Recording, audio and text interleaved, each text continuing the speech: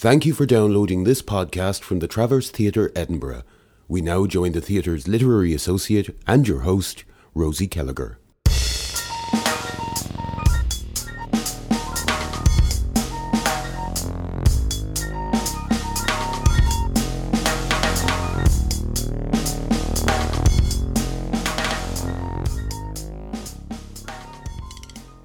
Hello and welcome to the Travcast. I'm Rosie Kelleher and today I'm really delighted to have with me Rebecca Sharp. Rebecca is a writer whose work spans art forms with enviable ease, encompassing poetry, prose, playwriting and all the grey areas in between. Her writing has been seen and heard from Liverpool to New York, and in Scotland she's made work for The Arches, A Play, A Pie and a Pint, and she's currently in rehearsals for The Air That Carries the Weight, her new play for the award-winning Stellar Quines Theatre Company, which will open at the Traverse from the 24th to the 26th of March. Welcome, Rebecca. It's lovely to have you here. Hi, thank you. I would really love to talk to you a bit more about these grey areas. I see you've been doing quite a lot of work around the kind of sensory potential of writing and of theatre making. And I noted with interest, because I was very sad not to get to Stanza this year, that you were poet and perfumer in residence at the Stanza Poetry Festival. Could you tell us a bit about that? Yes, indeed, yeah. It kind of came out of my own use of essential oils, first of all. So I have to start off by saying I'm a complete amateur in that area. I was using essential oils just for my own pleasure, burning them in the house, making my own perfumes, and then it started to creep into my written work, which is my main work, really. It was supposed to be. It's less and less these days, but it's supposed to be my main area. And I realised that was starting to inform the way I was thinking about my writing. So I started using essential oils in a couple of creative writing workshops that I was taking, just to start to explore that a little bit further and how ideas kind of mix together. And essential oil seems to be a really nice metaphor for that. And perfume blending then became a really nice metaphor for poetry. This idea of distilling things down to their purest form and then recombining them in a different way and making something completely new where all the different elements are blended together. And it becomes a thing of the imagination. Then your imagination carries those ideas forward from the material form. So yeah, really a massively extended metaphor. And then I came to this idea of actually making a piece of work around that. So literally making, ended up being 5 perfume blends and 5 poems, and making them at the same time. And I was wanting to do that. Then I was speaking to the artist Jean Johnston, and she was the one who coined the phrase poet perfumer in residence, because we were talking about Stanza. And then I went to Eleanor Livingston, the director of Stanza, with the idea, and it fitted perfectly with one of their themes being the body of poetry, and it was just such a perfect fit. And she gave me the venue as well, which just was a perfect fit, this lovely old chemist's space, this apothecary space in the museum in St Andrews. So all the bits just tied together really nicely. How beautiful. It's interesting that you talk about it as a metaphor, because it also strikes me as something, and it's lovely to have something kind of as lightweight as a metaphor, but it also strikes me as something that's really pleasingly tangible about making poetry and spoken word have a very personal connection to the listener and to the audience. And I wonder if you could tell us a bit about what your relationship as poet perfumer in residence was to your audience, and how they responded to the work, both written and heard and presumably also scented. Yeah. Well, I was really interested in alchemists. The research kind of really took me into that area, and the role of the alchemist, who was a person who was very secret and private, and they worked in secrecy, and the very early alchemists were working with plant materials and actually came through very early perfumers became the alchemists. So they were using very kind of shared ideas, shared language, but they worked in isolation and great secrecy. There was this real exclusivity around what they did. So I wanted to give a hint of that, because that was kind of where the ideas were coming from, but then immediately blow it open and say, no, this is completely accessible, completely open.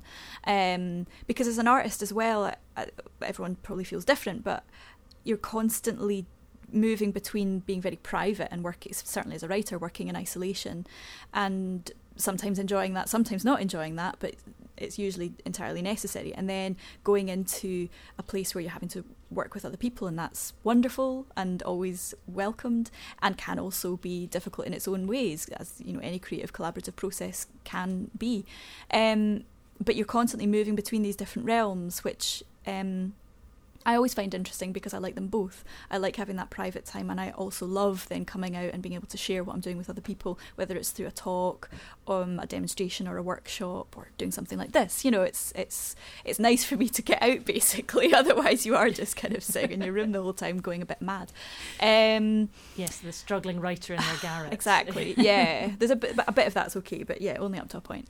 So Stanza was wonderful because I wasn't physically in residence the whole time, but the main thing was that the work was, and then it belonged to everybody. That was crucial, that it's not about me, that it's all about the audience coming into this very small space actually and interacting with the work in their own way and literally picking up each jar and opening it. So the physical interaction is really important, irrespective of where I am in that whole process. I'm out the way by then.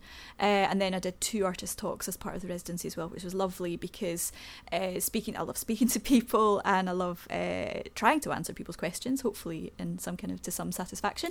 But it never fails to kind of bring up things that maybe I've forgotten about or haven't thought about in quite the same way. So it's always valuable for me to be able to speak to people and hear what other people think and what questions they have about the work.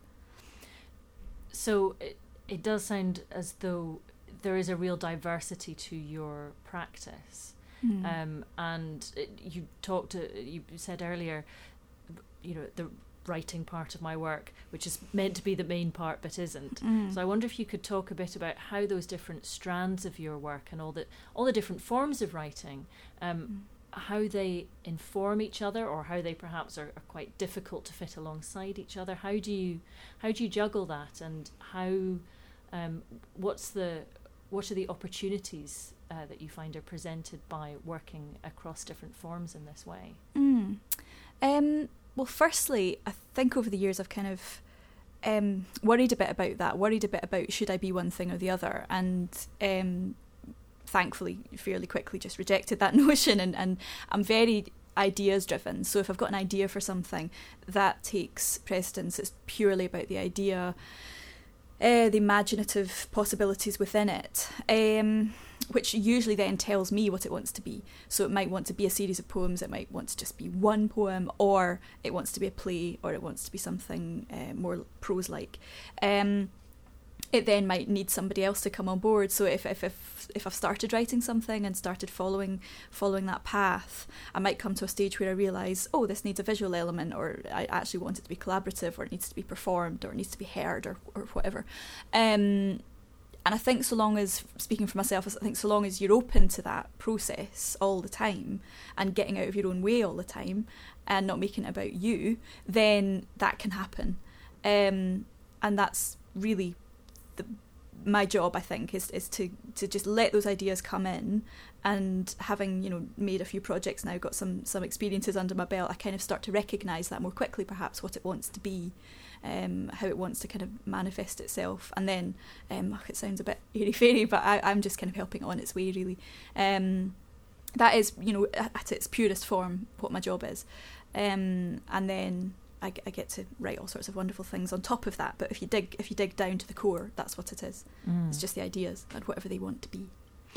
That's a fantastic way of putting it, whatever they want to be. I'm intrigued by what you say about getting out of the way of your own work. What role do you see, if you, for example, look back at work that you maybe made a few years ago, how present do you see yourself as being in that work? Has there maybe been a journey to kind of stepping back and to maybe being more precise in your process? Or yeah, I think I've gained a lot from working collaboratively. I mean, my early plays, well, I was just really young, so I can barely read them now. They just read very much of that time. The first truly collaborative piece I did that wasn't a play, because all plays are collaborative because there's lots of people working on them, but was a piece I did called The Ballad of Juniper Davy and Sonny Lumiere, which was when I was living in Liverpool, and it was in 2009-10, and it made it with a visual artist, Elizabeth Willow, and at its core, it's a series of 15 poems, but we decided to turn it into a promenade performance, site-specific promenade performance. And Elizabeth designed all of the spaces, designed everything to do with the performances, and also designed the book and CD that we made as well. So, and we kind of co-directed it and co-devised what it was going to be. And because it was poems, it wasn't poetic text. These were literally individual poems. That really meant we had to be really careful with how we treated them, because at no stage could we ever pretend it was a play, really. I mean, The Air That Carries the Weight is poetic, but it is a play, even though it pretends not to be. It's poetic, but it's a play. But the ballad was literally a series of poems. So that was the first time, really, I started to realise what I was trying to do, actually, which was to truly mesh together these different languages, visual, performance, text, in a way that audiences could have an experience with the material and be part of it, and really truly immersive. And that piece, its greatest strength was how immersive it was, and people said they really felt transported by it. And I think that's when you know you're doing something right, and when you've got the elements working together really well. And can you tell us then a little bit more about The Air That Carries the Weight, the play that pretends to be a poem, as you just described it? Oh gosh, yeah. Well, they're still really in the thick of it, so it's all very exciting. For me, it's been quite a long time in development, just in terms of its very early, how it started. I discovered the work of Scottish archaeologist Marion Campbell when I was working on something else I was writing, and was really interested in her as a person, her archaeological work around Argyll, where she was from, and also this novel, The Dark Twin. And because I was working on something else, I kind of had to put it to one side, but it was definitely there, kind of niggling away, wanting attention. So it was about a year or so later, so this is about 2013, I was able to start looking at it properly. And then I was speaking to Muriel about things I was thinking about at the time, and started talking about The Dark Twin. Originally I thought I wanted to do it as an adaptation, but this novel, it's set in the Bronze Age, it's completely of that world, so it talks all about, rituals and all Bronze Age kind of language, and very, very mystical. So it kind of defies adaptation in lots of ways. And then I kind of moved away from that idea and realised whatever I was going to write wanted to be much more actually about Marion Campbell herself, as much as her work. And then I added another layer onto it, which is the fictional world of the two characters, Isabel and Yvonne. So it's kind of built up from the core of The Dark Twin and Marion Campbell, coming up to now the fictional world of the two characters, and all three are in the play. So it's Yvonne and Isabel are the two friends of our time, and Marion Campbell, who died in 2001. But she's there as a kind of guide, a kind of shaman figure for the other two characters. That's how it started.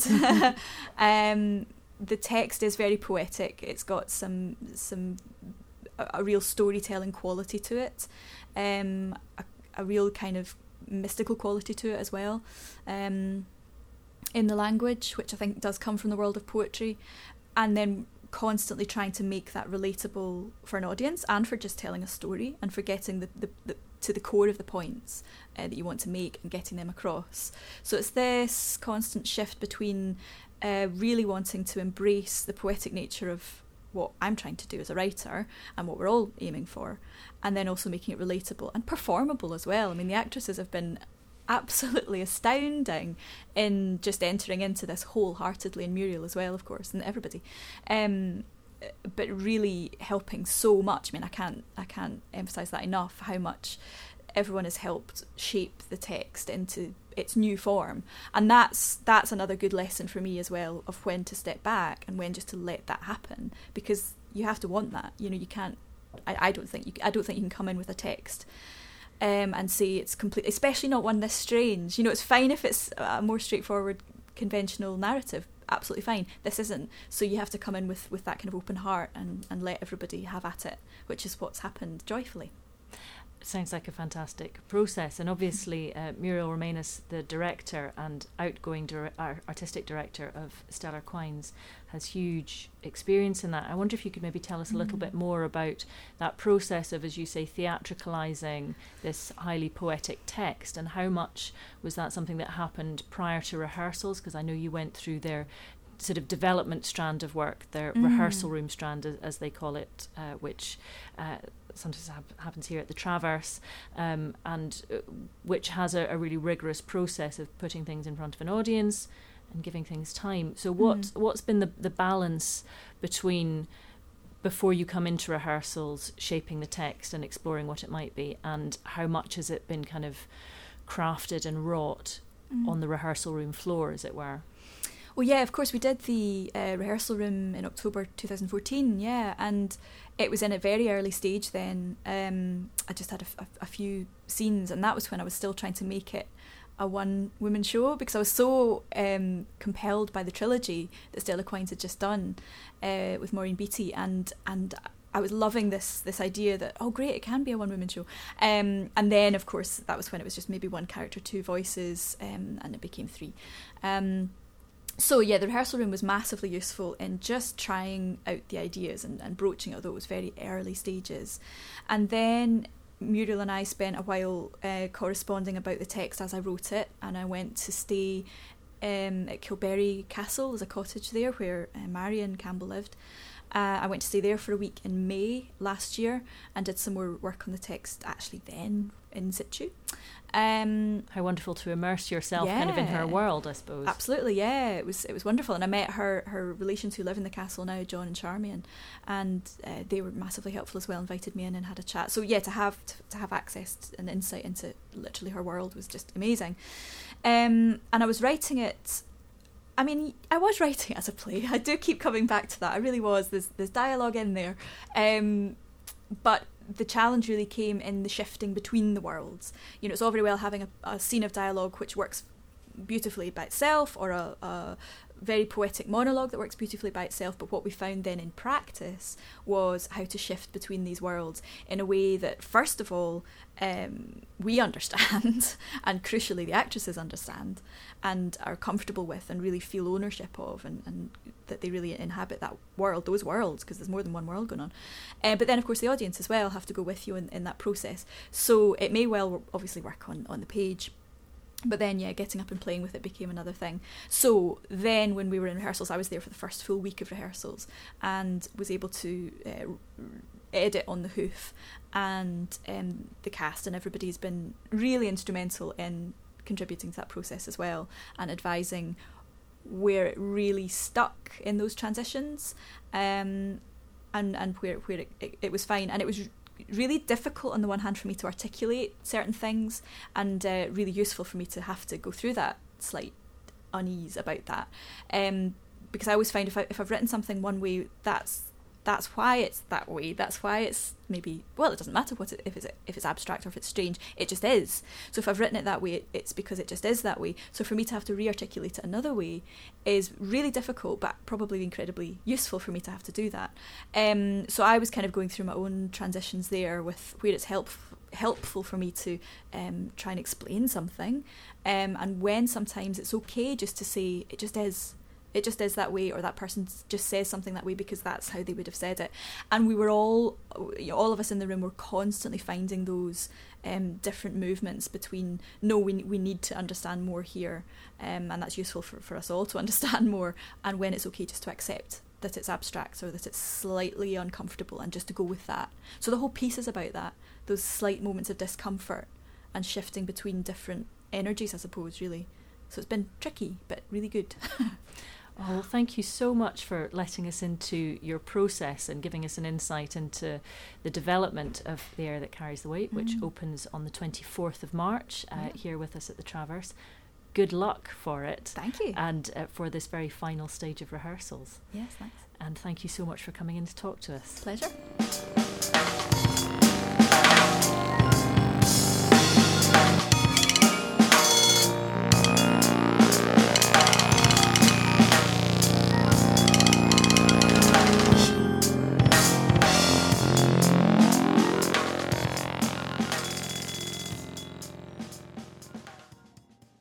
We hope you enjoyed this podcast from the Traverse Theatre, Edinburgh. For more information, please log on to www.traverse.co.uk.